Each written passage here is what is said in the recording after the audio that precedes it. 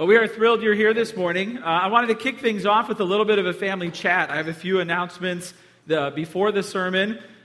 Just three big things that we should cover real quickly. First of all, we have Mike Kiowski with us today. Mike, stand on up. One of our elders, Mike Kiowski, is here. Terry, stand up too.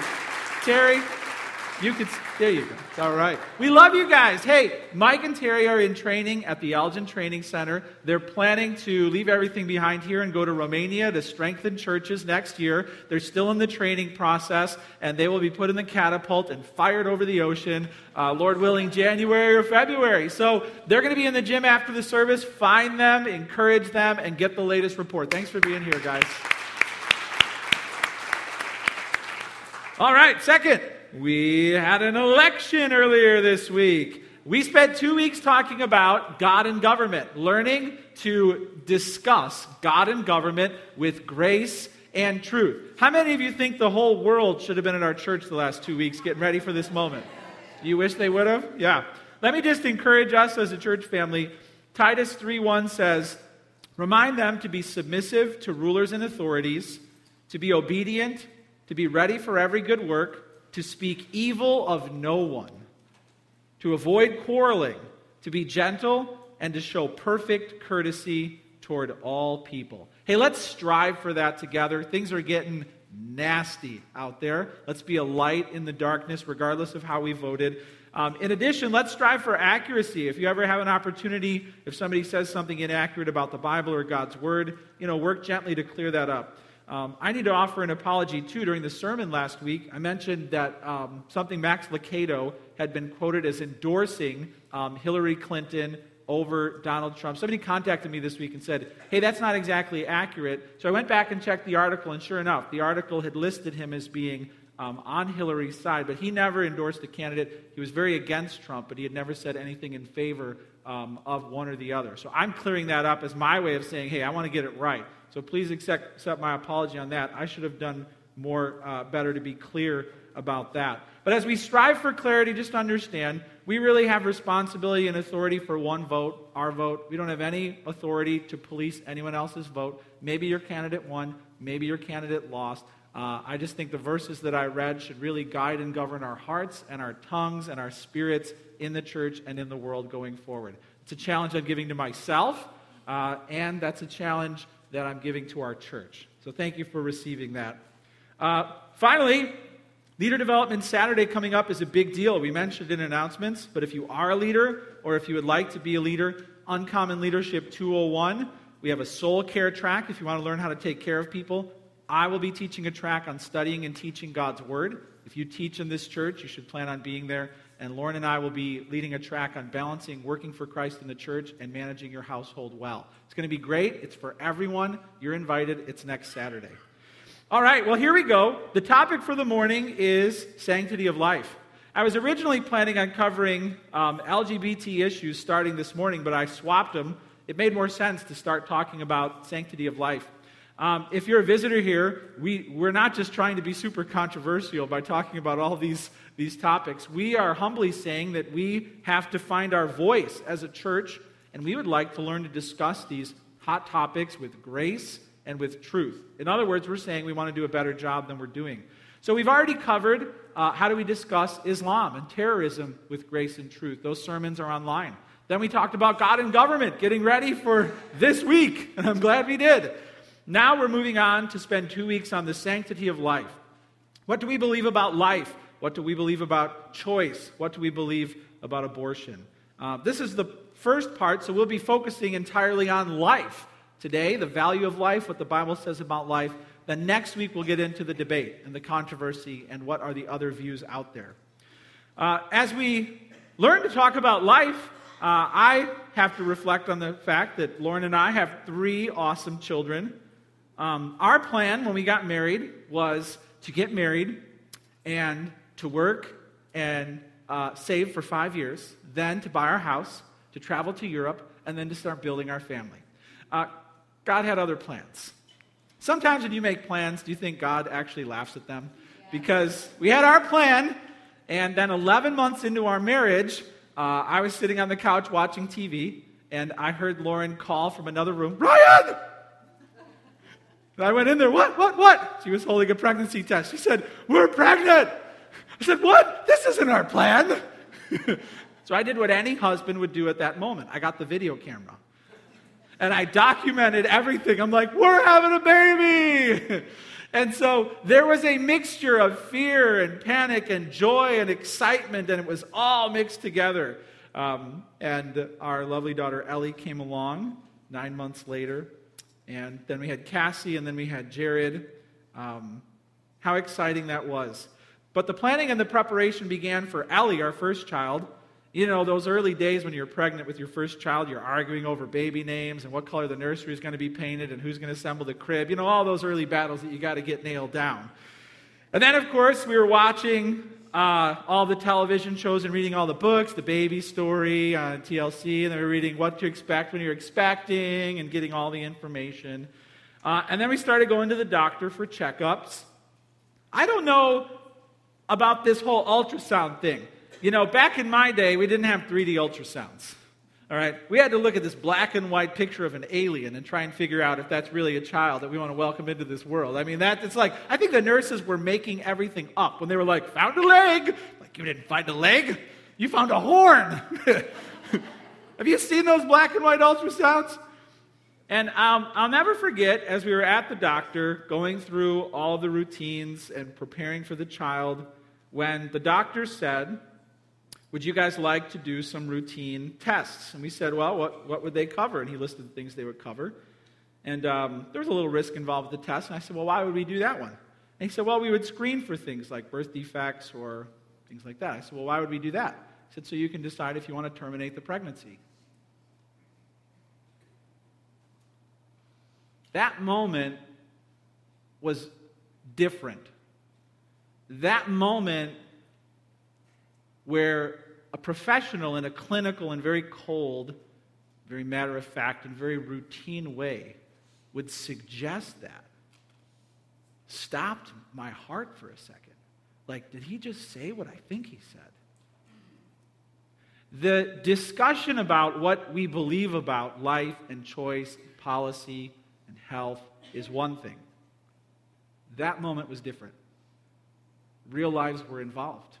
Real people were doing the talking. It was not a concept far out there. It's not anything removed. It was right there in that room. And I know now what was at stake. I know that now. Thankfully, we had made up our mind long before that. And I looked at him straight in the eye and I said, we would never do that, ever. And that was it. He checked the box and off we went. I'll never forget that moment. The topic of life had a dark shadow cast over it for me in my own heart. Hey, do you have a strong biblical conviction about the value of life? Are you ready to discuss this topic and make decisions in the doctor's office, in the classroom, in the break room, wherever? We're looking into the Bible today to see the value of life. And if we have an accurate biblical understanding of the value of life, I think we will have a strong foundation on which to stand, from which we can answer 1,000 questions. Let's pray, and then we'll look into God's Word together. Father in heaven, thank you that you have filled your Word with vital information so that we can understand all of the topics that are being thrown around today.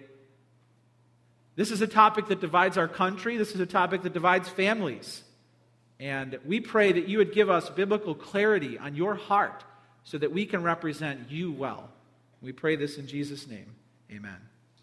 There'll be several verses we go to today. You won't have to chase all around the Bible, but you can turn to Genesis chapter 1 for the first few. We will project the verses on the screen. This is a topical message, which is different and unusual, so just know that. And here we are in Genesis chapter 1. What does the Bible say about life, the origin of life, the value of life? Well, as you're turning there, you can jot down the first point, which is this. God designed and built all forms of life. Where did life come from? Understanding that life is divine. It's from the hand of God. Sets us on the correct starting point. God designed and built all forms of life.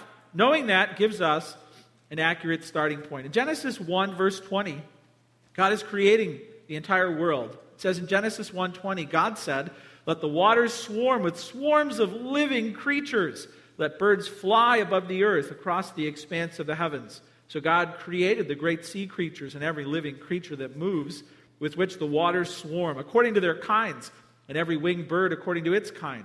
God saw that it was good, and God blessed them, saying, Be fruitful and multiply. Fill the waters and the seas, and let birds multiply on the earth. There was evening, and there was morning, the fifth day. God goes on to say, Let the earth bring forth living creatures, livestock, and creatures of the ground. God is the one who created life. We are told in this secular day and age in science classes, columnists, and some politicians and some education specialists, we're told that life came about from an accident. It was chaos and chance that somehow led to life. But science has shown time again that it is statistically impossible for unguided dust to produce life. It is statistically impossible. It's an unscientific, biased theory to think that time plus matter plus chance can equal life. It truly is miraculous, and a divine hand had to give life to non-living material. Life is complex, and its complexity points to a creator, a mind, one who has unimaginable power and even love to bend every variable in the cosmos to be able to sustain life. God designed physical life to display His creativity, His power, His goodness, and His sheer immensity. Therefore, all life is His. It belongs to Him. He did it. He owns it. It's His. Because of this, you are His. You are not yours. You are His. Your life does not belong to you. It was handed to you by a great divine being who thought you up and decided to give you life. You didn't give yourself life. Your parents didn't give yourself life. God gave you life. Your life is in His hands. He can do with it however He pleases because it's His, not yours. Children very quickly try and figure out what in this world is theirs. One of their favorite words early on is mine. I read the list of, it's called the law of the toddler. Number 1, if I like it, it's mine. Number 2, if it's in my hand, it's mine. Number 3, if I can take it from you, it's mine. Number 4, if I had it a little while ago, it's mine. Number 5, if it's mine, it must never appear to be yours in any way. Number 6, if I'm doing or building something, all the pieces are mine. Number 7, if it looks like mine, it's mine. Number 8, if I saw it first, it's mine. Number 9, if you're playing with something and you put it down, it automatically becomes mine. And number 10, if it's broken, it's yours. The word mine, the desire to possess, to control, to hold, to own, comes very early in our lives. But your life belongs to God. It's not yours. Never was. Always been His. God designed and built all forms of life. That's the origin of the discussion. Number 2, God created humans in His image. You can write that down. God created humans in His image. He made something special, something different and distinct from all of His other living creatures. It says in Genesis 1:26, Then God said, Let us make man in our image, after our likeness, and let them have dominion over the fish of the sea, over the birds of the heavens, and over the livestock, and over all the earth, and over every creeping thing that creeps on the earth. So God created man in His own image. In the image of God, He created him. Male and female, He created them.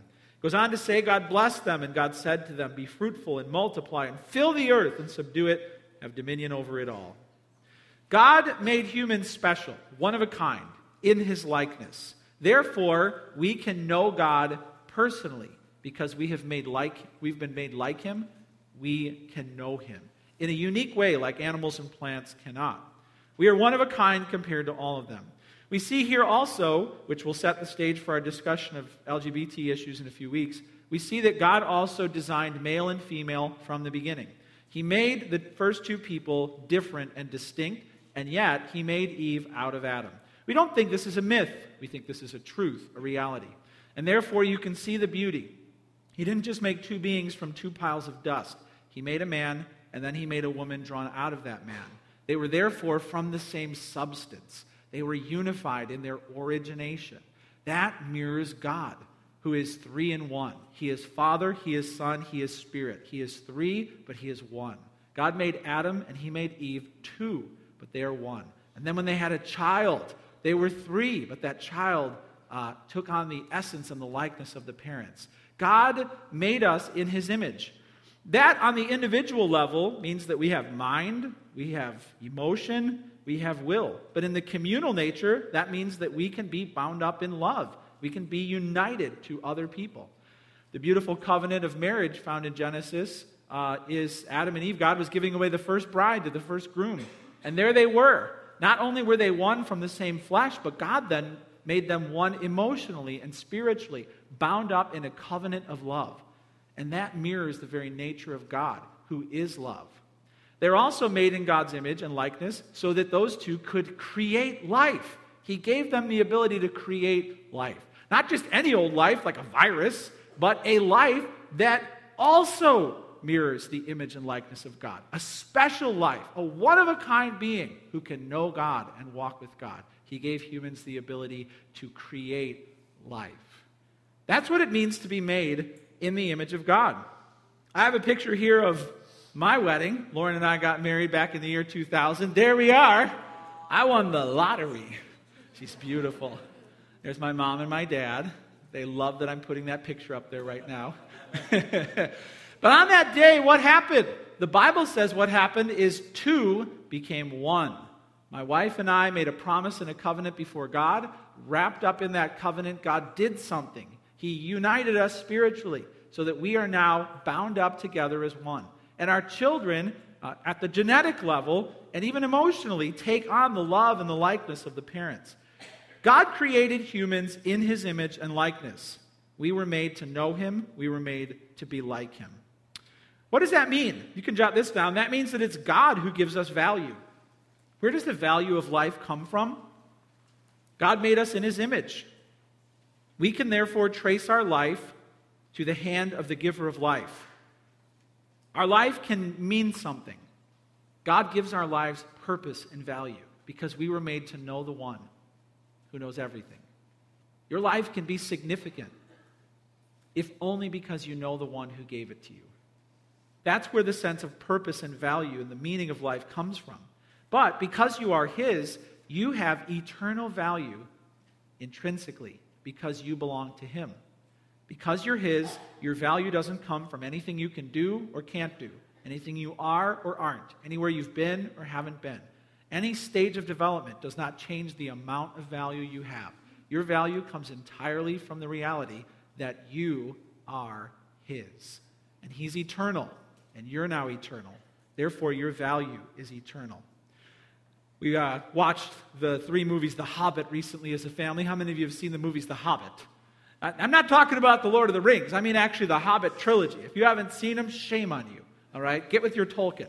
The Hobbit is an awesome movie. And at one point, what we see in the movie is Bilbo Baggins finds on a humongous pile of heaping treasure guarded by a dragon, he finds this one shining stone called the Arkenstone. And he was told before by the dwarves who were accompanying him that that is the mission.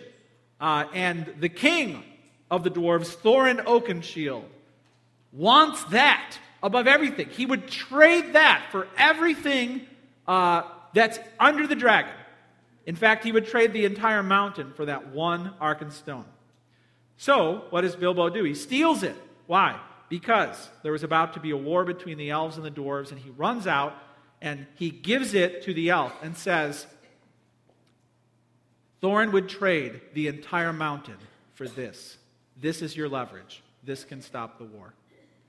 What value, what precious value that stone held. Why? Because it belonged to the king. That's why. It belonged to the king. What gives you value? More value than a mountain of treasure. You belong to the king. You're his. That's where you get your value from. But it's not just about you. What makes anybody worth anything? What makes anyone on your street worth protecting, worth respecting, worth loving? Too often, People try and decide the value and the worth of others based on that person's alignment to themselves. The closer the person is to my image, the more I will love them and value them. That's a tragedy. Where does life get its value? All life. All life gets its value because it belongs to God. Your life belongs to God, so does theirs. You resemble Him, so do they. In spirit, in mind, in heart, in will. Therefore, everyone should be treated as precious, regardless of their race. Everyone should be treated as precious, regardless of their gender, regardless of anything they have done in this life. In Isaiah 64:8, it says this, "But now, O Lord, you are our Father. We are the clay, you are our potter. We are all the work of your hand." We are all the work of your hand. Made by God, made by God. Designed, built, filled by God, you too. What gives value to the life of the criminal? Why should they be given any respect? They were made in the image of God. What about the poor beggar who has nothing to contribute to society and is a burden? Made in the image of God. Why should we be careful as we look after the mentally ill? Why should we pay special attention to children with severe disabilities? Because they were made in the image of God. Their value entirely comes from the reality that they belong to God and they were designed and built by Him. When society starts deciding our value, chalking and adding it up based on what we can give or what we need, we're in trouble. All human life is sacred at all stages. Regardless of contribution, it's sacred. Because God gave it value. Write this down. God also gives us identity. God gives us value. God gives us identity. You're more than your genes. We know that. When you look at twins, they're genetically identical, but they're different. They're not the same person. You have a different personality than all those people in your family. You know that. It's because you're not just a body, you're a soul. God didn't just form you physically, He formed you spiritually. You have a unique soul. He made you out of something that will never die. Your life will go on past this world. That's more than the matter can account for. God formed and fashioned and breathed a soul into your body. It's completely amazing to think about it. We don't know what a soul is. We don't know what brand of glue God discovered to fuse a soul to stay in the body so that when you sneeze, it doesn't accidentally, sneeze out. Somehow your soul stays put. But your soul is not your body. Your body is not your soul. God made the immaterial part of you as well. It's amazing. And He gave a soul to everyone who's around you. He gave them an identity. And everyone's different. We talk about this all the time on our staff. Our staff is very different. We always talk about personality tests and types to figure out how we can know each other better and respect each other more. Pastor Mark, more emotional than Pastor Jeremy. Who would have thought? Pastor Jeremy's more of a thinker. Mark is more of a feeler.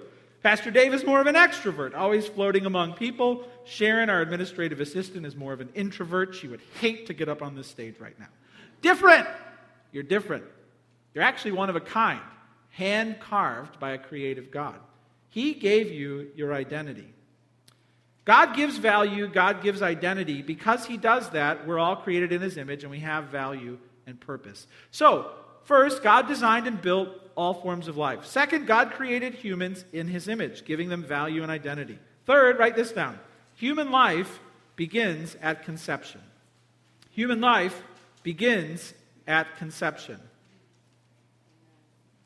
How do we find that out? Does the Bible say anything about when human life begins? It's a political debate. If you try and pin anybody down, the scientists, the president, they'll say, well, it's above my pay grade. We can't know. But I think that's misleading. I think the science is actually pretty clear. And when you spend time thinking about it and reasoning through it, it is awfully one-sided to decide when life begins. The Bible is also black and white, crystal clear. It's not a gray area at all. In Psalm 139, 13-14, it says this, "For you formed my inward parts. You knitted me together in my mother's womb. I praise you, for I am fearfully and wonderfully made. Wonderful are your works. My soul knows it very well. David in this verse gives God the credit for what's going on in the womb. God is the one who is doing the magical work of life. Well, wait a minute. It's just chemicals and enzymes. No, it's more than that. God is superseding over the process of life. The fact that the process of chemicals and enzymes and the fact that all that is happening is proof that there's a divine hand upon our world, because it couldn't have happened on its own. But beyond the physical, God is forming a person with a soul to be a being who he knows. God formed you in your mother's womb. He did it. Human life begins at conception. We know scientifically now, like no generation before, how life actually begins. How God does genetically weave father and mother together as threads of DNA in the first living single cell. The fact that we see the DNA unraveling and coming back together is literally like knitting threads of information together. And we see God's providential hand in all of it that transcends the natural. I found a really nerdy video from a health class that shows what happens in the fertilized cell. And I'm going to make you watch it. Check it out. Inside the egg, the tightly packed male genetic material spreads out. A new membrane forms around the genetic material, creating the male pronucleus. Inside, the genetic material reforms into 23 chromosomes. The female genetic material, awakened by the fusion of the sperm with the egg, finishes dividing, resulting in the female pronucleus, which also contains 23 chromosomes.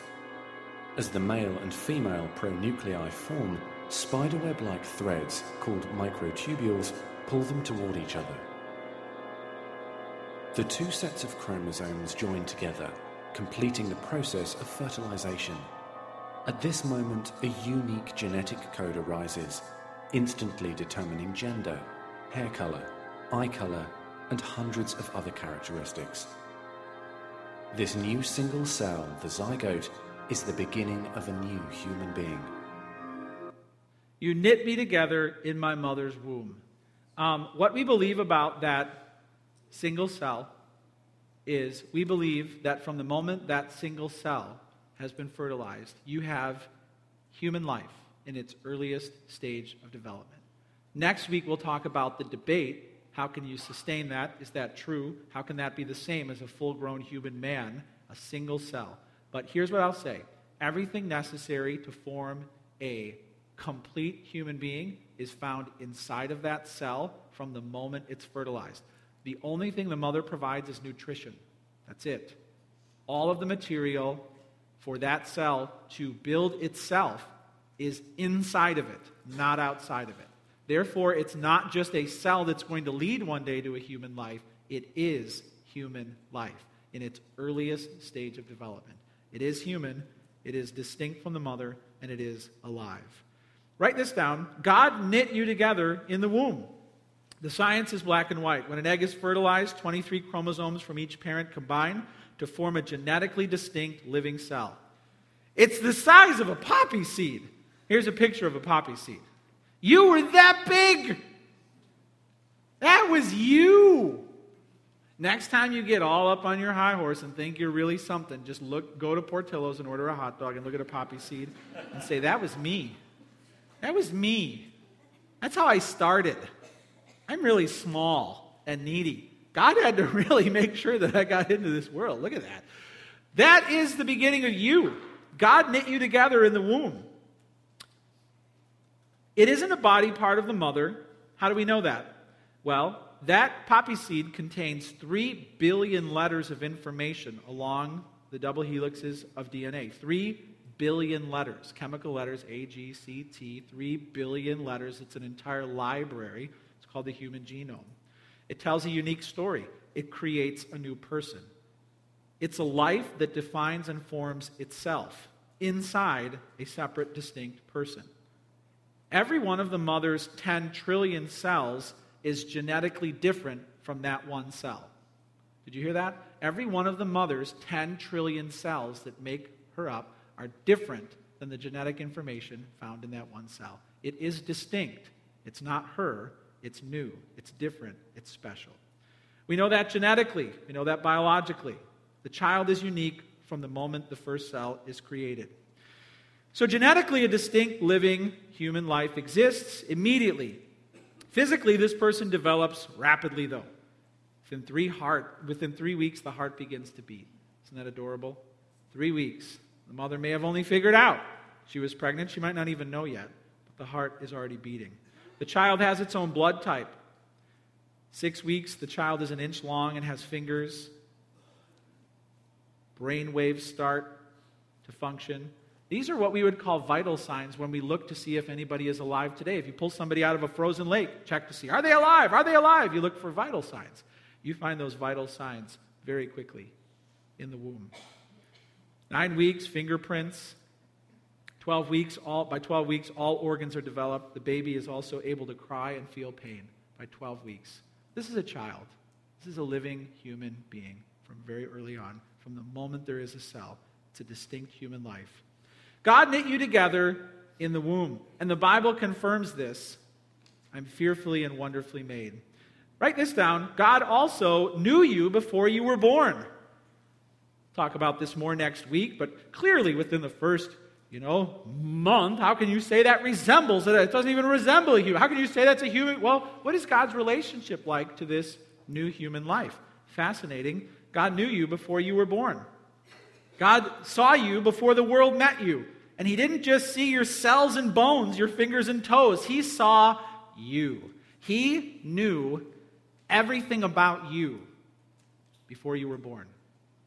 If anyone were to ask him, what will happen in Joe's life when he is 62 years old, 3 months in, 5 days, 2 hours, he can tell you about that part of your life. He knows all of you before you even come into this world. Jeremiah 1:5 says this, before I formed you in the womb, I knew you. And before you were born, I consecrated you. I appointed you a prophet to the nations. The person in the womb is known by God comprehensively and personally. He formed not only your physical frame, but your inner world, your rational circuitry, your emotional color palette, your food quirks. You got them. You're food weird. I know it. We all are. Your birthmarks. He knew it all. He knew everything about you before you were even you. That's the wonder of the wisdom of God. That's His relationship to you. He also knows your destiny before you take your first step. He has work for you to accomplish. He has a plan and a purpose for your life. It's all thought about before you were even here. There's amazing stories in the Old Testament. One of them is the King Josiah, where a prophet confronts a king and says, a king named Josiah will be born, and starts listing what this king will do hundreds of years before this king is even born or named. And there is a prophecy about what this king will do. What does that mean? That means you go back to like when the United States was being founded, and God could have the ability to say, there's going to be this person named Ryan Hall, and let me tell you about him. He's going to be, long hair, drummer in a heavy metal band. I know you don't know what heavy metal is, but and then I'm going to get his heart. I'm going to turn him around. He's going to be a pastor of a church. God could have done that. He can right now sit you down and tell you about the name and the birth weight of your great-great-great-great-granddaughter and what her wedding dress is going to look like. He knows everything. God's wisdom and knowledge and love for the unborn should form our convictions. If God has been planning for this life to come into the world and knows the destiny of this child, how then shall we see that person through His eyes? Write this down. God allowed and intended for your life to be unique. He knit you together. He knew you before you were born. He allowed and intended your life to be unique. What does that mean? That means that the effects of sin were woven into your existence. Physically, mentally, sexually. There is evidence that something broke away from God's intended order a long time ago. You are born with evidence, internal evidence, that humanity broke away from God's intended order a long time ago. God allowed it, and in some cases intended it to be so. How do we know that? It says in John 9, 2-3, and his disciples asked Jesus, "Rabbi, who sinned, this man or his parents, that he was born blind?" Jesus answered, "It was not that this man sinned or his parents, but that the works of God might be displayed in him." In other words, God allowed this person to be born blind, an effect of the fall. Why? Because God had a plan to use that to show that he is powerful and he is present. It says in Exodus 4:11, when the Lord was talking to Moses, "Then the Lord said to him, 'Who has made man's mouth? Who makes him mute or deaf or seeing or blind? Is it not I, the Lord?'" The effects of sin were woven into your existence. This is proof that you are who God says. You are a fallen creature living in a fallen world, and you need liberation. The God who gave you physical life tells you that you need spiritual life. Beyond the life that you got at birth, beyond the life that a hot dog can give you for another day, you need new life. Because the life you have been given has been given into a fallen world, and you are a fallen creature. The Bible says we need new life. The Bible says we need to be born again. Spiritually. The Bible says we need to become a new creation of God. You couldn't give yourself physical life. You can't give yourself spiritual life. The idea that spiritual life and salvation is like another birth means that you are powerless to do it yourself. Do you remember the story when Jesus was talking to Nicodemus? Remember that story? And what did Jesus say to him? Jesus says that you need to be what? Born again. And Nicodemus was like, How can I be born again? As if he's going to call mom on the phone. "Yeah, Mom, just talk to the Messiah. We got to do it again." "Yeah, I don't know. I'm coming over. Get ready." Click. Born again. It's a staggering thought.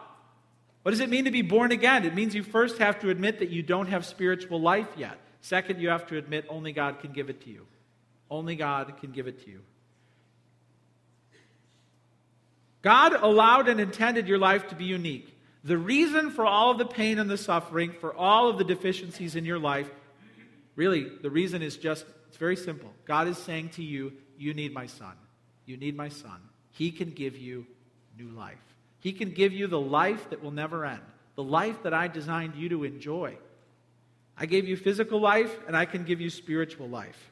And God wants you to find that life in the Lord and Savior, Jesus Christ. But it can only come through faith in the Messiah, who died on the cross and rose again. If you try in any other way to get this life in God's presence, you will fail, because you can't give it to yourself. He has to give it to you, just like he gave you physical life. The fourth point is this. You can write this down. God expects us to treasure and train our children. God designed and built all forms of life. He created humans in his image. Human life begins at conception, and God expects us to treasure and train our children. We are to welcome them joyfully into the world, and we are to raise them in godliness so that they might know the life that is truly life, spiritual life. I love what the Bible says. The angels were actually talking to the parents of John the Baptist in Luke 1:15, and here's what it says. "For he will be great before the Lord. He must not drink wine or strong drink, and he will be filled with the Holy Spirit, even from his mother's womb." Wow. John the Baptist had the extraordinary privilege of being filled with the Spirit of God from his mother's womb. From the very beginning of his life, God consecrated him and set him apart. How does the God of immensity, the God of eternity, fit in a womb? Well, we know that not only did God in the Spirit come upon John the Baptist in the womb, but Jesus himself in Mary, God, inhabited the womb of a woman. Jesus came into this life through the womb. He could have just showed up and said, "Life begins when I start walking, and here I am." Instead, he started from the very beginning, like each one of us, in the womb. And he was born Christmas morning. Why? Because he came down to rescue us. God uses us to give our children physical life. Only Jesus can give them spiritual life. They must be born again. We must be born again. Hey, listen, God knows you. All of your days onto eternity. He loves you. He gave you life so that you can know him. He wants to give you new life so that you can know him forever. Do you have that life? Have you come to Jesus Christ, who was born of a woman, born into this world, who lived the perfect life and died on the cross and rose again in triumph, and he lives even now? Have you come to that person and asked him for life that will never end? Or are you still trying to give yourself spiritual life? Are you still trying to work for it? Or do you think that God will give it to you just because? Have you listened to the call and the cry of the Scripture which says, unless you are born again, you can't see the kingdom of God? You must be born again. God loves you and he wants to bring you into his family. He'll only do it by faith so that you can be his child forever. He gave you life for a reason, and he offers you life through his Son for that same reason, so that you can know him forever. You know, when the Bible talks about us entering God's family, it's very clear. No one is automatically in God's family. You are not a child of God until you are either, the Bible uses two ways to describe it, until you are either born again a second time, then you're one of God's children, or the Bible uses the beautiful illustration of adoption. God adopts us as children into his family. As we're talking about taking care of children and adoption today, this morning, let me just say this. Have you ever been adopted by faith into the family of God? Is there a time in your life you can point to where you believe the truth that I am sinful and I don't belong in God's family and I will go to hell forever because of my sins? But God sent his Son into the world to save me from my sins. Therefore, I will go to him and I will ask for new life, life that never ends. I want to give you that chance right now and right here to ask God to adopt you into his family. If you've been wondering all of your life, where's God? Where's God? How come he's not there for this? How come he wasn't there for... He's trying to show you he's not there. He's not there. He's not there. But he wants to be. The only way that happens, Jesus says, I am the way, the truth, and the life. No one comes to the Father except through me. I want to give you the chance right now to put your faith in the Son of God who came into the world that you might live. Let's pray. Lord Jesus, we thank you that you came into the world to give us eternal life, life that never ends, life in your presence, in your glorious presence forever. But I know there are some here this morning who don't have that life. They have physical life, but they don't know you. They feel far away from you. They've never understood you. Lord, I just right now ask and believe that you are at work in hearts and souls right now. And I just invite anybody in this room who knows that you have something better for them, who knows that you have something special for them. I just invite them right now to humble themselves and ask that you might give them eternal life, that they might be born again. Father, I give them an opportunity to pray this in their own heart by faith, saying, oh God, forgive a sinner like me. I've ruined the life you've given me. I've lived apart from you. I have invited your judgment. I don't deserve your love. But I believe you've given it through your Son, Jesus Christ. And here and now I ask for forgiveness. Here and now I invite Jesus to give me life. Life forever. Life that will never end. Wash away all of my sin. Promise me that I will be with you in glory forever and ever.